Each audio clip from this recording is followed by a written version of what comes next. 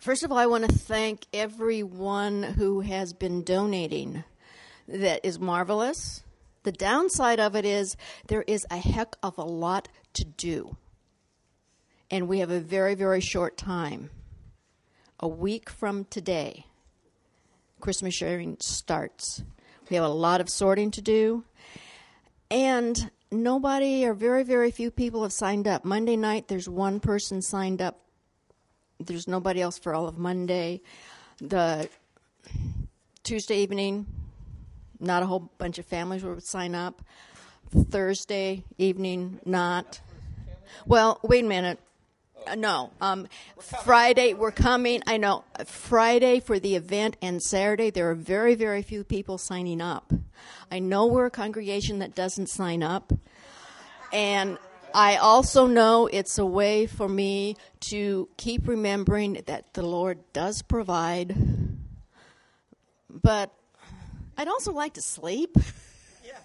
So just spread the word to all your friends this weekend at church.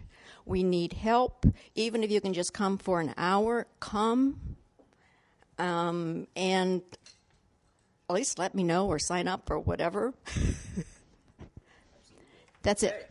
Yeah, thank you. All right. Sign up. Sign up. Okay, we're going to start class today with another different form of a double rainbow incident. This is a this is just before. So this takes place in at a Boston Celtics game, and it's someone who really loves Bon Jovi. Bon Jovi is a rock and roll star, pop music guy from late '80s. But I mean, he's still around. Yes, but he is old. He's a mature man. Oh, he's way older than you, though, isn't he, Mary? He's got to be way older. He's got to be like 60. Yes, yeah. He was big in the 70s or 30s. Okay, never mind. All right. Anyways, the audio quality is not so great, but I don't think you actually need the audio, just because. Again, this goes back to the notion that love in the Bible is not just agape, but it's also eros. It's this passionate love. Because we see this, we're going to study chapter 4, and we see that again displayed in the man as he talks about his wife. And then, of course, that's what God thinks of us, too. It's passionate love. So we'll go ahead and watch this. We might not watch all of it just because you get the picture after. Well, it's pretty funny. I mean, it's not funny. It's enlivening. All right. Well, they're actually okay. So, what does that have to do with the Song of Solomon? It has a lot of things. Oh, actually, there's a exclusive interview. We're not going to watch that, but guess what? He came up with that dance unchoreographed. I don't know if you can tell, but he had not planned that. So, which makes it even funnier is that he like. I think it's a play. Oh yeah, okay. It's a playoff game with the Chicago Bulls, and like he doesn't even know that much about basketball, even though he's at this big Boston Celtics game. It's pretty funny because he loves Bon Jovi. Bon Jovi?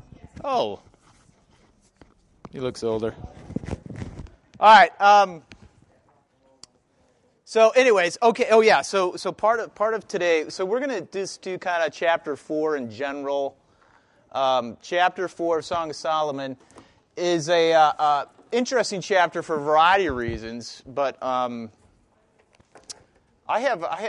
just handed out 2 like articles. One from like kind of commentary on Blade Runner, 2049, and then one on. I got this other one from Pastor Bukes, A Better Sex Ethic, because of what happens in chapter 4. But what happens in that video right there also deals with chapter 4 because, So chapter 4, Song of Solomon, chapter 4 is you have the bridegroom describing his bride in very explicit language. Verse 1, behold, you are beautiful, my love. Behold, you are beautiful. And then verse 7, you are altogether beautiful, my love. There is no flaw in you. That actually kind of separates one section. And then in verse 8, it says, come with me from Lebanon, my bride. Come with me from Lebanon. Depart from the peak of Amana, from the peak of Senir and Hermon, from the dens of lions, from the mountains of leopards, which you don't need to know all those places, but he wants to go away with his bride, which sounds like, this is a little bit of tangent, I want to get back to the Boston Celtics thing, but that sounds like Genesis in what way? Yeah, it has this whole chapter, and when he describes the woman, I mean, she's beautiful, but she's beautiful precisely because she looks like paradise. So you have a lot of Garden of Eden language about the woman. And that's actually a truth in itself, because women, and we talked about this last year, I think, we should have if we didn't, women can be understood as the crown of creation, right? So you have, Adam's created first, and then Eve, but of course, that they're together. So mankind is the crown of creation also, but in terms of male and female, female is could be understood in another way as the crown of creation. Why would that be? Because women is the sign or the image of heaven on earth. How does that happen? Of course, because who did God choose to dwell in?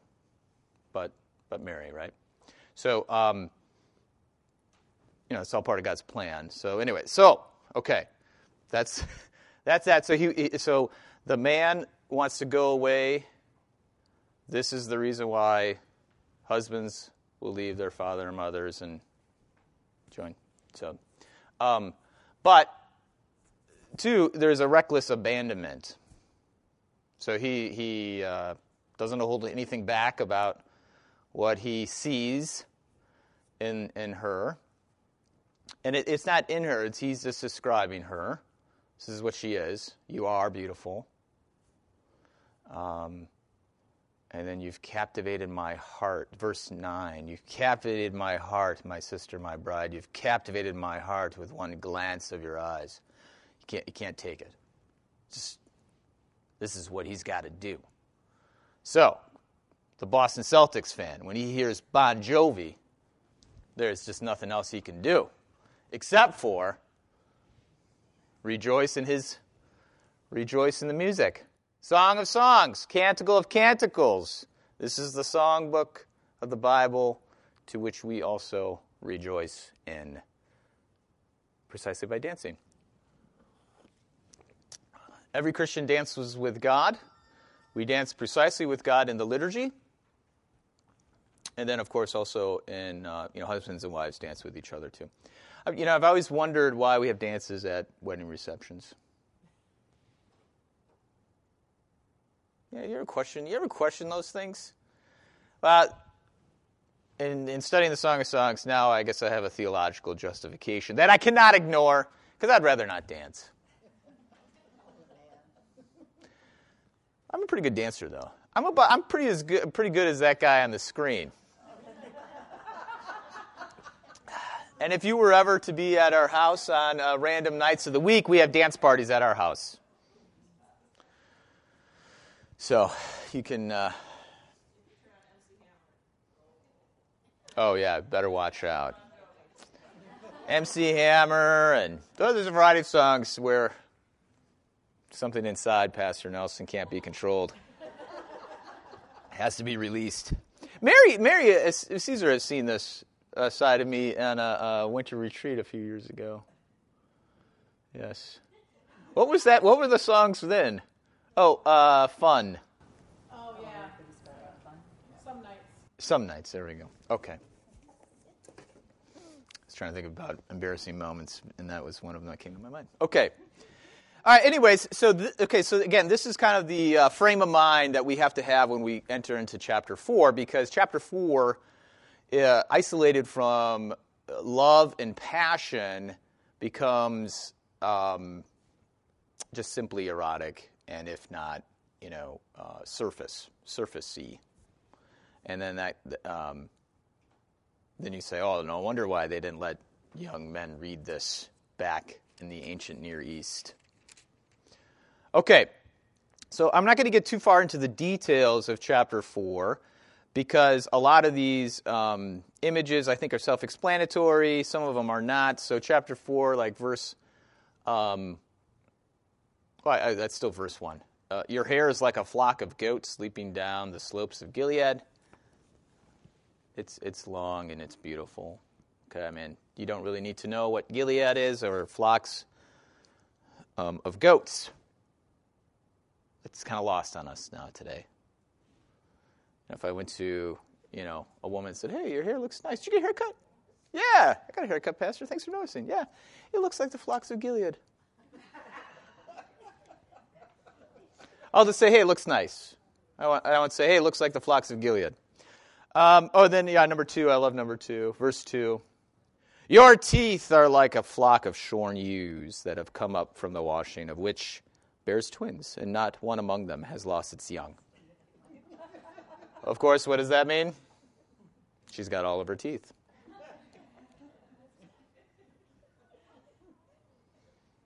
Now remember, dentistry. Well, but of course, at this moment in the book, she's not wearing much. She ain't wearing a veil, and she ain't wearing much other than that. Okay, we're at the moment. Yeah. So remember, Song of Solomon has this kind of increasing circle of intimacy. All right, so so we're getting more intimate with each other. Yeah. Yes, Krista. But he said, my sister. Yeah, my sister, my bride. So this is something that's important for us because, first of all, this is not the first time in Holy Scripture that sister comes about. Any other stories in the Bible where husbands and wives are sisters and brothers? Abraham and Sarah. That's right, Abraham and Sarah. Or it happens twice with Abraham. Is that right? Yeah, Egypt. Does that happen with somebody else too? I wrote Abraham and Sarah because that's the most important couple we need to remember. All right. So Abraham, he pretends Sarah is his sister. She's not, but she's his wife. Okay. Now, Pharaoh doesn't kill Abraham, right? Because and why is that? Because Abraham and Sarah are siblings, and that means there's a level of unity or relationship or intimacy.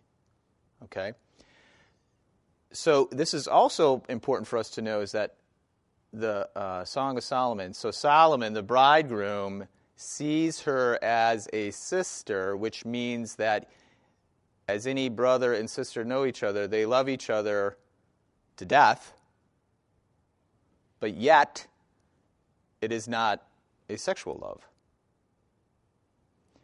So first and foremost, the bridegroom sees her as a sister in God or Christ. So it is very important for us to know that because he does not enter into this very intimate scene with understanding that he's going to use her for his own pleasure. He sees her. So this goes back to Genesis, where Adam and Eve. Adam is the original, like he's a person unto himself, solid. Like I think we talked about original solitude. And so Eve is her own person, not own in terms of like she owns herself, but she is, again, a person before God.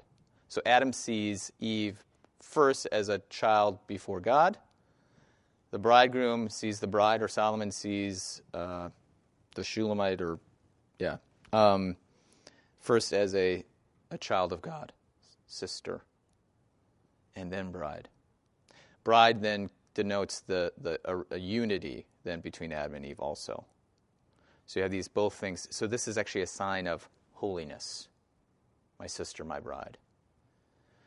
That's really important for us because in verse 9, where the bridegroom says to his bride, "You are a garden closed, you are a fountain sealed," he's acknowledging the mystery of who she is.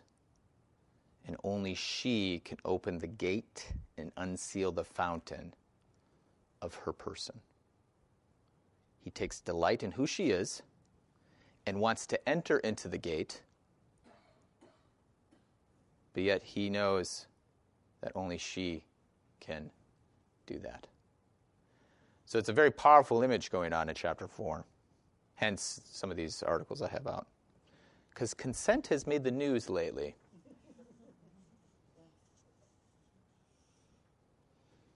But let's before we get to that, we're going to get to it today or next week or something. But I really want My Sister, My Bride deals with the bridegroom wants to enter into the mystery of the bride without violating her. And so he goes back to this circle of intimacy. We're getting closer and closer. So he acknowledges the sister as being, she's unique, unrepeatable, irreplaceable person. She is fearfully and wonderfully made. It's another way the Bible talks about who she is. And so he says that of her. So she does not have to say that to him. It's very important. Because he's initiating this relationship, but yet at the same time, he's submitting himself to her. So, of course, God does the same.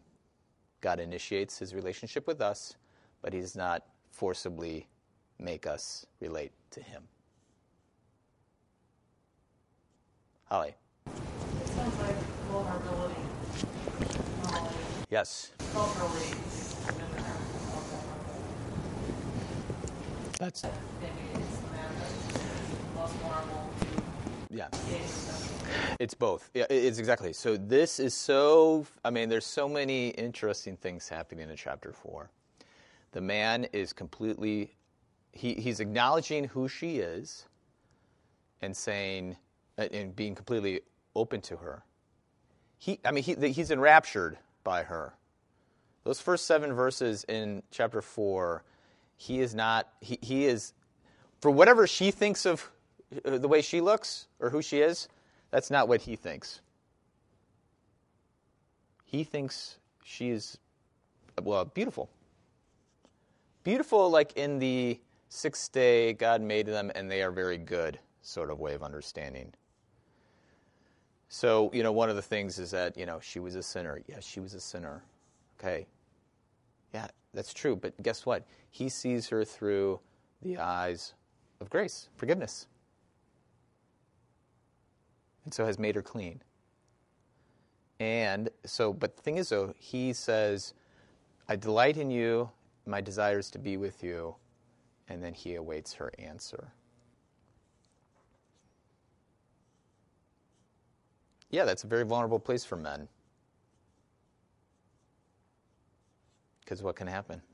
She can say, no.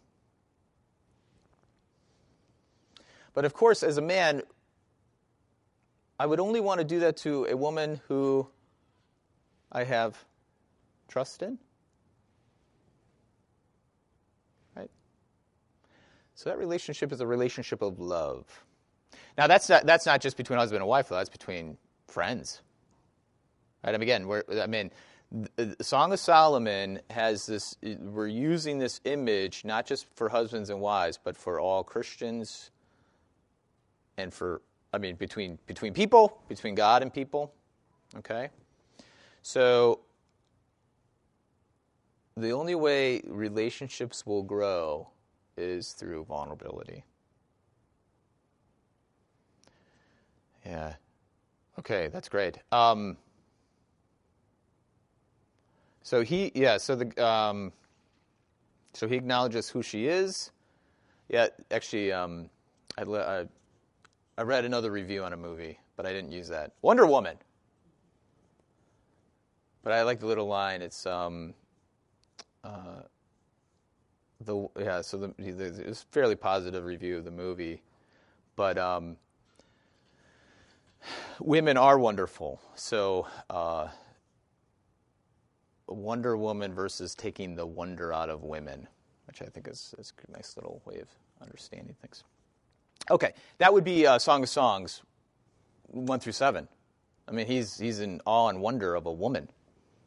And all women are like that because all women, on a certain level, relate to the Blessed Virgin Mary. Again, we have this crown of creation happening. So even though he's describing his wife, it's a description of every woman. It's pretty extraordinary. Which again, then, goes back to the news. I mean, ever since the Harvey Weinstein's broken, I just can't stop thinking about the nonsense of what has come about in today's news and how Song of Solomon is so, practical. It's extraordinary. And if you don't know about Harvey Weinstein, that's great. Just don't watch the news then. Because it's Harvey Weinstein, Al Franken, Matt Lauer, Garrison Keillor, Russell Simmons, Roy Moore. I mean, who else? What? Conyers, the oldest guy in Congress, 88 years old. Oh, I don't even know who that is. Oh, okay. See, it doesn't even, I mean, now it's a joke. It's a joke. Because men don't consider women to be the crown of creation. They don't consider them to be, even people, right? It's stupid. I use that word technically. Yes, Krista. I couldn't help but to think, just Solomon, who had so many wives. It's amazing that he can write something like this. Yeah, well, actually, so this is really important for us because Solomon is not he's not a perfect person. So praise be to God that this actually exists in spite of Solomon. I mean, that's the great thing. Because once we fixate on the Solomon, the person, what are we not fixated on? Yeah, his word, Christ himself. So yeah, and that's why I wanted to I think Nancy brought that up maybe last month about how Solomon, this question. And Solomon has some sort of authority over this book of the Bible. And, whether he wrote it, right away before he had all those wives, or perhaps this is true of just one wife. Solomon's not the point of the book, right? Christ is the point.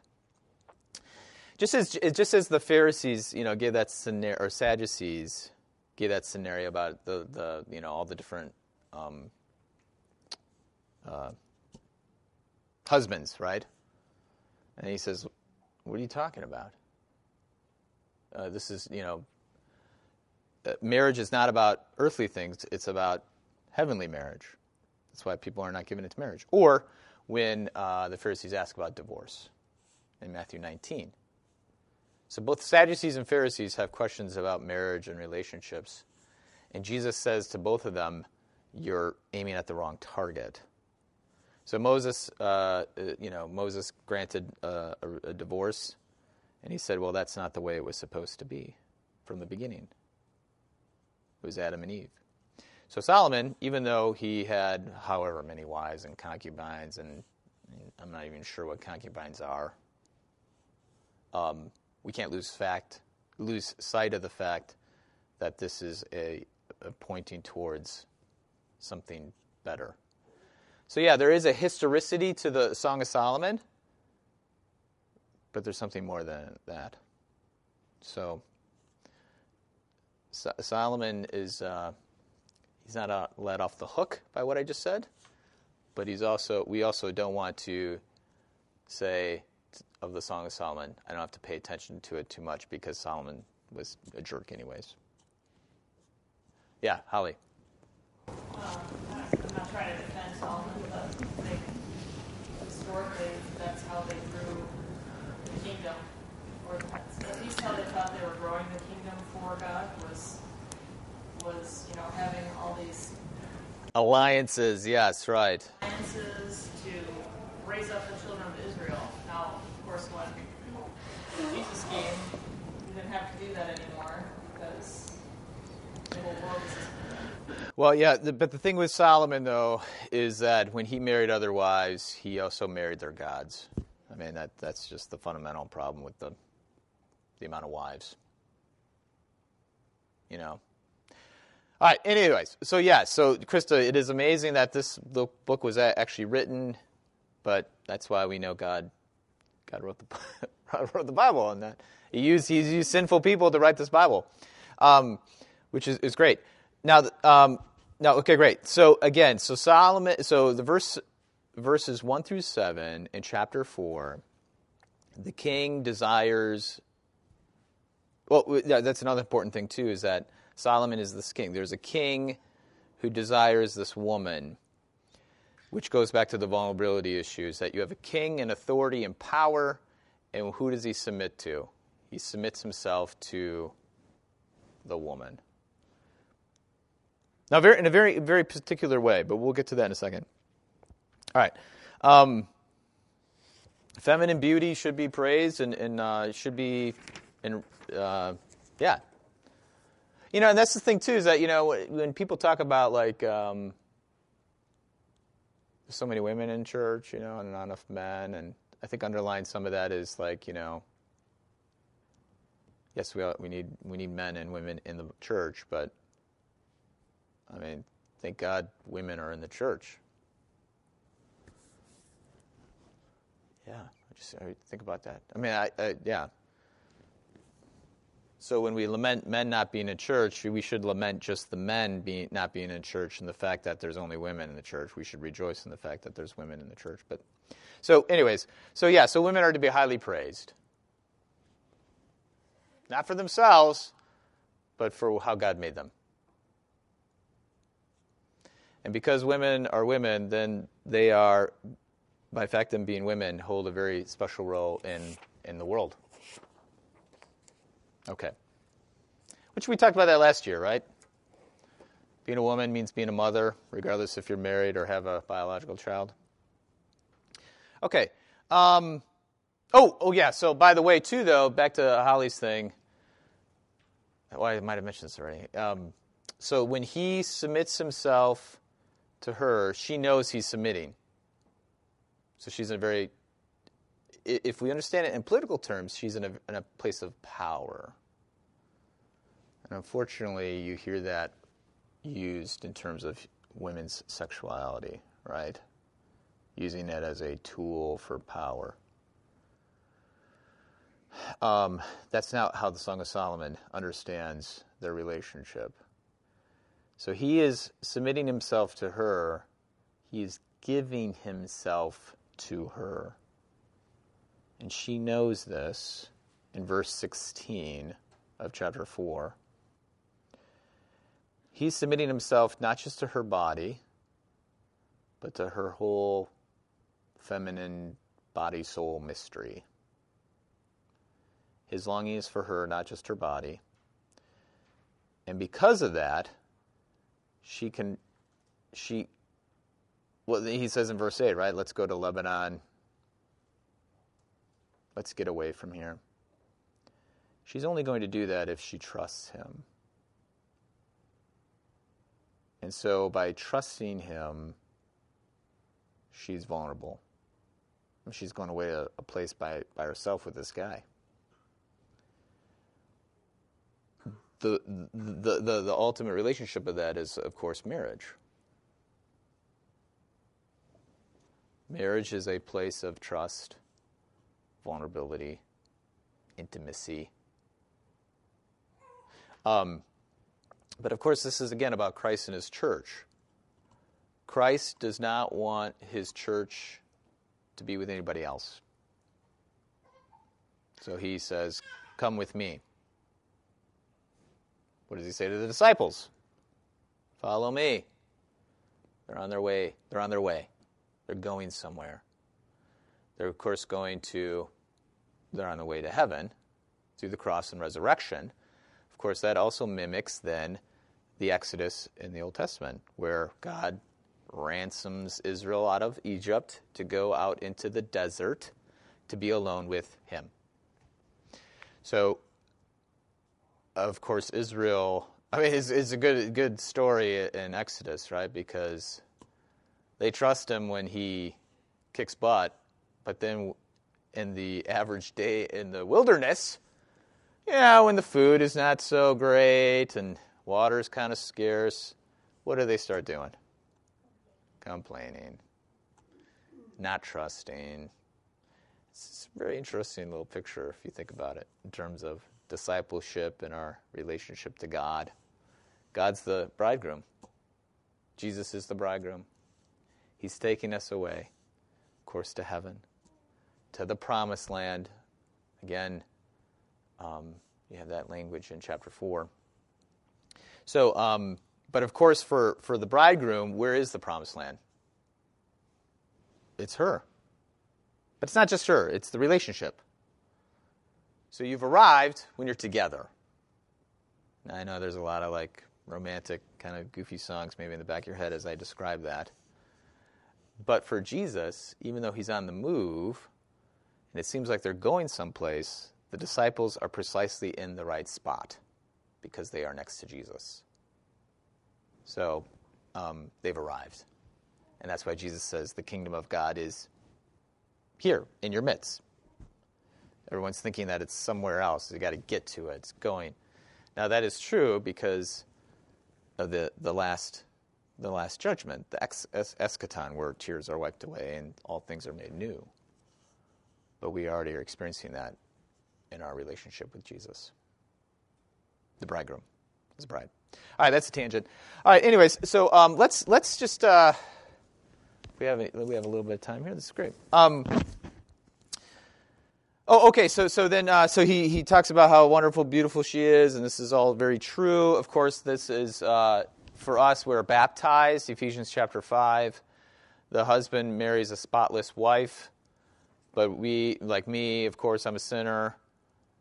But the only way I become without blemish is if I'm washed and made white as snow through holy baptism.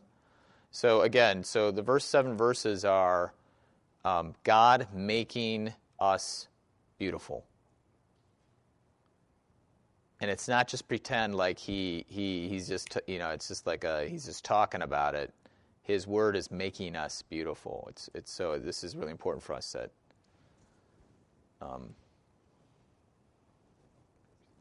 God makes us what we are. So it's best not to disagree with God. But that's hard to believe, isn't it? Right? It's hard to believe that we're actually forgiven. It's hard to believe that we're actually made white as snow because I don't really see it. Yeah. So this is an ongoing thing for us. But we trust in God's word, not how we feel.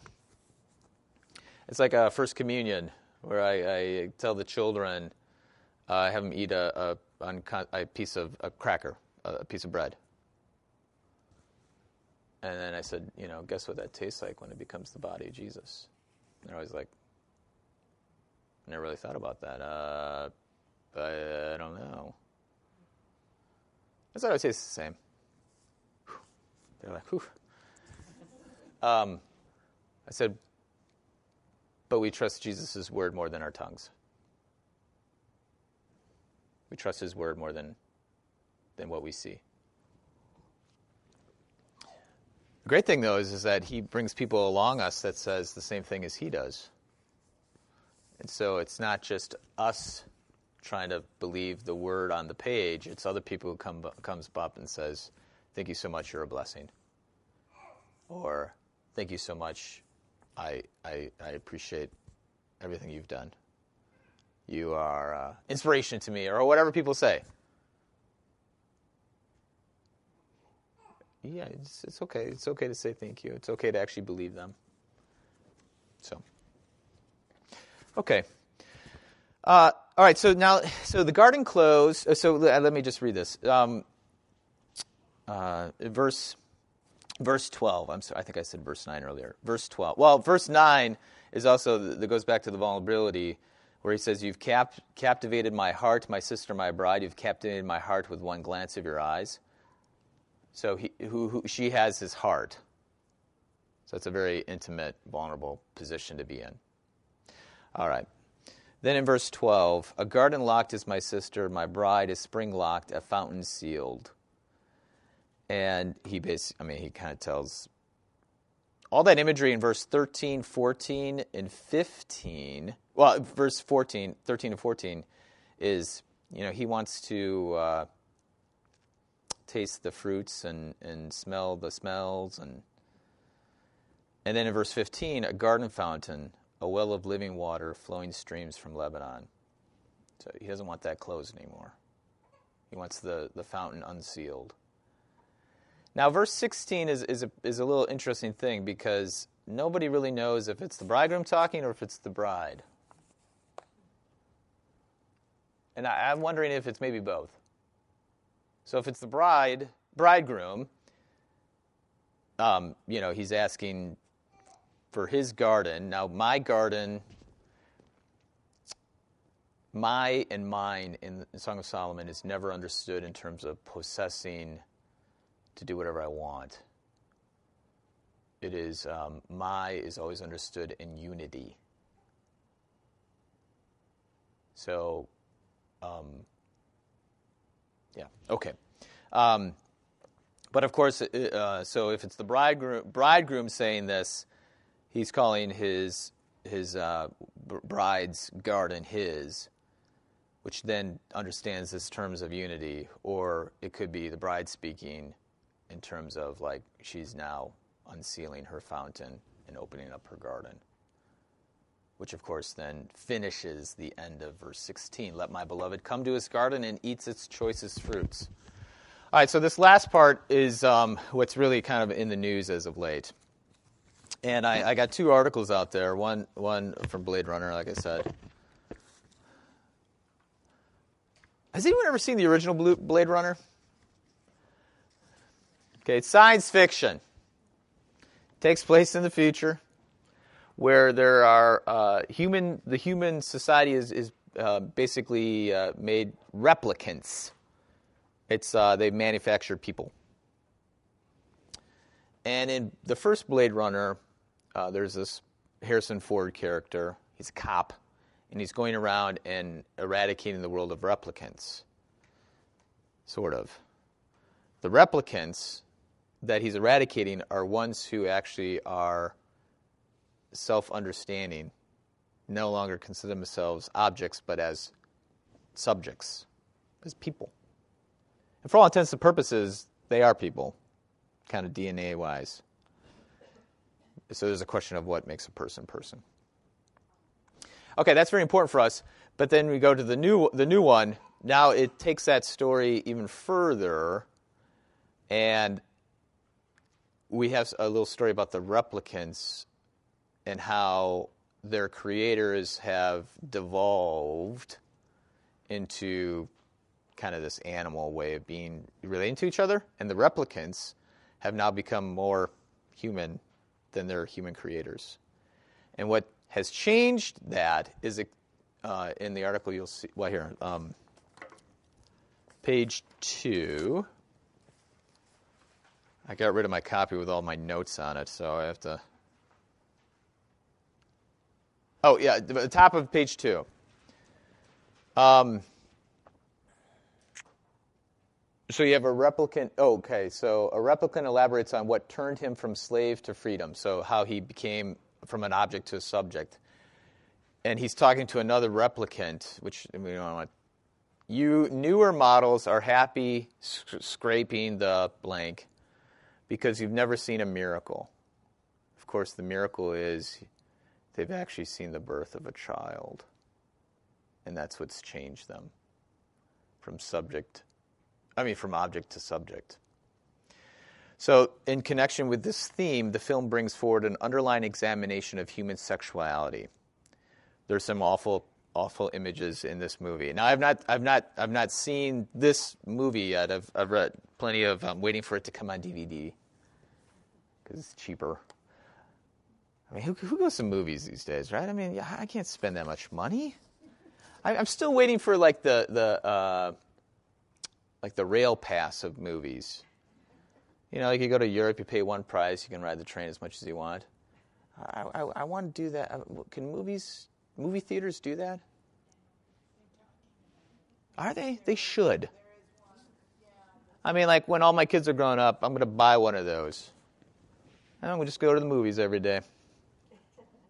After I do all my honey-do jobs, of course. Well, I kind of do. All right. Okay. All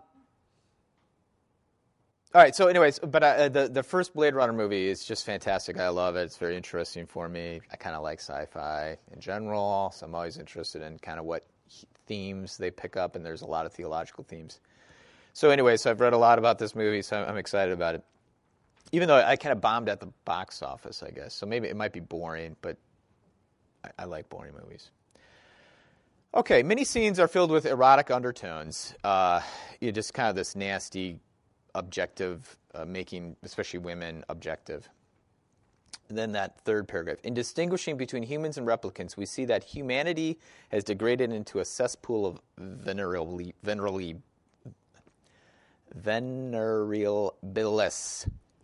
added and abetted by a social tendency towards hyper-consumption. So consumerism has now just not with stuff, but has infiltrated how we relate to people. People are there for my pleasure, my consumption. Which, all right, let's finish this, and then we're going to talk about cannibalism in a second. Some replicants are created with the express purpose of servicing human lust. These models, in quotes, stand awaiting those in need of their service, giving themselves over to their lustful clientele with cool indifference. Their own participation in such acts is minimized to the point that these replicants might serve merely as physical vessels giving flesh to an electro-fantasy. All right, so there's a terrible scene in the movie. But now this last sentence here, this next paragraph. The physical relations shared or implied in the film seem borderline pornographic. They are pornographic. Though possessing a physical being are hardly even a consideration. Love is no prerequisite to sex. Only consent is necessary. Self-giving need not be present, and a mutual taking of pleasure. Blade Runner extends this dystopian disintegration of human sexuality towards its ultimate end, that of procreation. So what we have here in this movie is you have people who are consensual. You have consensual relationship happening. But as you watch it, you know it's not consensual. These people have been created to be objects, but they're people. And so in the news, consent has received a lot of news. In fact, last year, I'm on an email list for this magazine, Good Magazine, and they sent out an article on consent, and they used a cup of tea as a lesson on what consent means. consent for sexual intercourse, by the way. Just want to make sure that, okay. So if you offer someone tea and they say, yes, I'd love to have some, then you give them tea. Which means if you ask to have sex with someone, they say yes, then you should have sex. You can have sex. If they say no, then you shouldn't say, hey, are you sure? Or maybe come back in 10 minutes and say, do you want some tea? Now, it's supposed to be playful, but it's very sad. Because even though it's understanding consent purely in a yes or no environment, which, of course, that's not true. Because you can't just have consent. Consent is not a yes or no question, because it's a relationship of human beings. And what Song of Solomon is so powerfully shown in chapter 4 is that no man should ask to have sex with someone who's he's not willing to give himself up for. And in Blade Runner, of course, that's not part of the environment. And what's been absent in the movie up until now this point is children. So sex, of course, abstracted from having children, results, you carry it out to the end, is another form of consumption, of using people for your own benefit or pleasure. Of course, in Song of Solomon chapter 4, that's not happening. This man has described his bride as someone who is his delight, and he wants to give himself to her to never be taken apart, to have a relationship of forever mutual giving and receiving.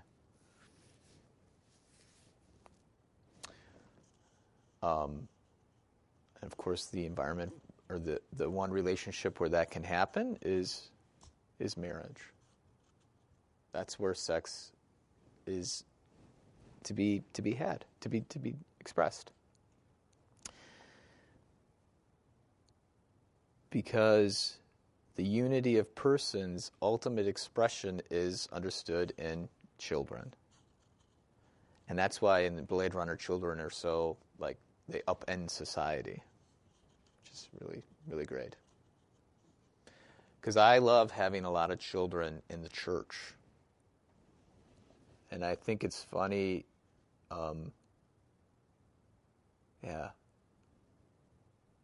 because, not even for fathers and mothers, but for everybody, we are part of a community that's upending society. It might not seem like that much in Wheaton, right? But I've been thinking about this for a while. My children, if they grow up and stay in Wheaton, that's super great. But I think about my children growing up and moving away. And what kind of community are they going to be in? So it's imperative of me to think about the future of not just my children, but all the children of the church. And where's going to be the next community for them? Now, I could say to them, you're not going anywhere, and we could probably pool our resources and buy, some building in downtown Wheaton and say we're all going to live here, and whether you like it or not.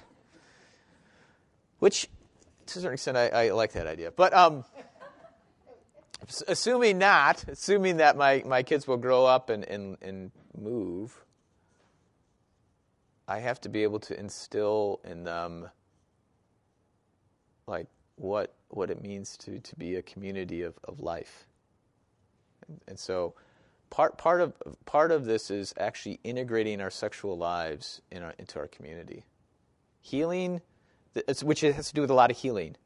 So the thing about Blade Runner, I'm sorry, I should have said this earlier, is that it gives an image to the brokenness of our sexual lives. Whether it be the abuse, the assault, or just simply the confusion of not knowing why this even exists. But as a church, Jesus is already, it's in the Song of Solomon. We are enraptured with one another because God has made us that way. We are fearfully and wonderfully made, each one of us. And because we are fearfully and wonderfully made, we have a dignity that needs to be revered. And so, not just, especially in husbands and wives, but in each relationship we have with one another. Where, I mentioned this before, right? Didn't I say about like how sharing a lawnmower, right, can bring out a more intimate life? But again, in our sexual lives, though, children are the result. That's the life that we're talking about. Half husbands. 23 chromosomes, right, from each person makes a whole person. But so that's the tragedy of what's happening in today's society, and with consent, is it's just a yes or no, and there's no conversation about love. Now, love meaning for God so loved the world that he gave his only begotten Son sort of love, not I feel good about you kind of love, the one that I'm willing to sacrifice myself or give myself up for. That is what you're consenting to. You're consenting to receiving another person, and the man is consenting to giving himself up to another person. But you only can do that, though, is if you understand yourself as a person. So, my daughters, we have to treat them, I have to lead them to understand themselves as who they are. They're fearfully, wonderfully made, irreplaceable, unique, and unrepeatable. And so as a boy comes in their life, the garden's closed and the fountain's sealed until that young man then shows himself to be the one to put his hand to the latch, which is in Song of Solomon chapter 5. He puts his hand to the latch. And he's ready, because he's been standing at the door and knocking. So we have to teach our young ladies that. And then we have to teach our boys to love and revere women. To say, you are beautiful. You are altogether beautiful, my love. There is no flaw in you. You have to say that. So this second article, which we won't get to, The Better Sex Ethic, is a great, interesting article. And Pastor Bukes, who should really be talking about this because he's done a great job talking about that with me, is he has this article is very, take it home with you, and he'll go over with you next week, is she gives a scenario of how a yes or no consent can't be enough, because you have a man in power and you have a woman who desires his affection, and all he wants is her body. So when he says, I want to have sex, what does she want? She wants love. So she thinks that if I say yes, he will love me. It's consensual, but it's not right. We have to redefine. We have to have a better sex ethic. This writer is a Christian, and Pastor Bukes actually contacted her. So I'll let him tell you the story about that, because it's very interesting what she writes. But so the bride in Song of Solomon chapter 4 gives consent in a way that's not like anything you've read in the news. And that's why you have a bunch of men who are confused. Well, 26 years, I thought it was consensual. Now, like certain people like Harvey Weinstein, some of it is just, they're just terrible animals, they're awful people. And but like, for instance, I read a article on Russell Simmons, who's a rap mogul. He's a big business billionaire. And he had relations with a younger woman. And he thought it was consensual because she didn't say no. She didn't say yes either, but she didn't say no. Well, he's an idiot because he didn't say to her, "You are my love, you are beautiful, you are my love, and you are a garden closed and is about and sealed, and I will await your answer."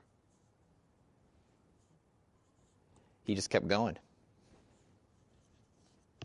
He put his hand to the latch, and he could care less about if it was open or not, because he was breaking in, or he's tricked her into giving him the key.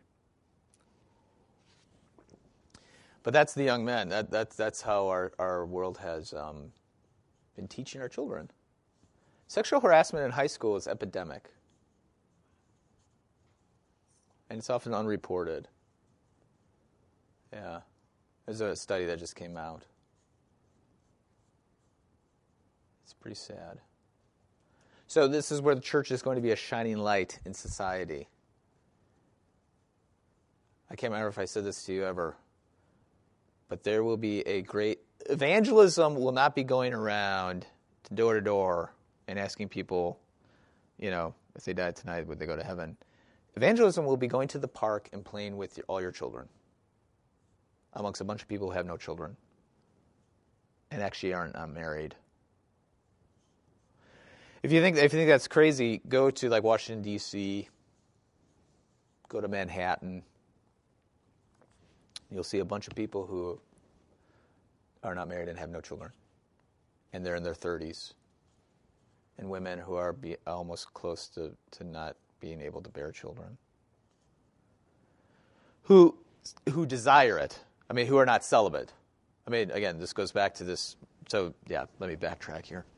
Is that you have a society that says marriage is just kind of an old traditional thing. Sex is purely individual for your own desires. And what are the results of those two ways of being? People are unmarried and have no children. That makes complete sense. And that's what we see in statistics. In all of Europe, the birth rate is not even able to support, from a sociological perspective. I think you need to have 2 children per family to maintain population. The birth rate in Europe is under 2. Yeah. All right. Krista, and then we got to go, and I've been pontificating there. We should get back to the Bible. Yeah. It changed the position of the women in our society. That they are just, they have a different standard now. And therefore, it's what we see, what we hear in the news, that's a kind of, that the women has a little bit more power. Yeah, well, again, so being a dad of 3 children, 3 girls, I want my children to be strong. I want my girls to be strong. Because I can tell you what, it's going to take a lot of strength to say no, to stand up. So that's one of the ironies about kind of the feminist movement. There's a lot of good things in the feminist movement. Yeah, I think women are already strong. I'm the one who put in Mother's Day the quote from The Walking Dead a couple of Mother's Day things ago. Carol, she's the main character in The Walking Dead, and there's a great scene where a man comes up and says, "I knew you were a strong woman." Oh, I'm sorry. I knew you were a mother. Now, by the way, Walking Dead, post-apocalyptic zombie television show. People who had certain lives before the apocalypse now have different lives, and but a man comes up to Carol and says, "I knew you were a mother. You had to have been a mother." She's like, "What are you talking?" Because she's a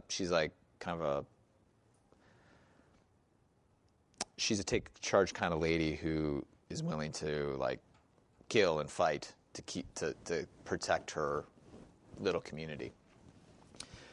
But she has no children anymore. She did have children, and so the guy's like, "I knew you were a mother." She's like, "How could you tell?" Because she's like the farthest thing from being, in her mind, from a mother. And he says, "Because you're so strong. I knew you had to be a mother." Which I think is true. So this is part of how we understand women. Women are strong. I mean, they're strong, just like men. They're just. I mean, that's the thing. By the way, too, we didn't talk about this today, but it's in my notes. Men desire feminine beauty because it's through feminine beauty we get to experience God. Through Mary, Jesus comes into the world. Through Holy Mother Church, the gospel is proclaimed. So this is underlining our existence. Of course, what does the devil do to men? It takes something that's an icon of beauty and twists it into an idol. And so, unfortunately, men who should be the initiators of these relationships are the manipulators. And so women, in response to that, have had to, say no, and you have all the nonsense happening now today. So it's both sides of the same coin. Krista, back to your point. Yes, we're telling women the wrong thing, even though there's a little bit of truth in it, and we're telling men the wrong thing. And we have to go back to the way that God created us. All right, but let's pray. Our Father, who art in heaven, hallowed be thy name. Thy kingdom come, thy will be done, on earth as it is in heaven.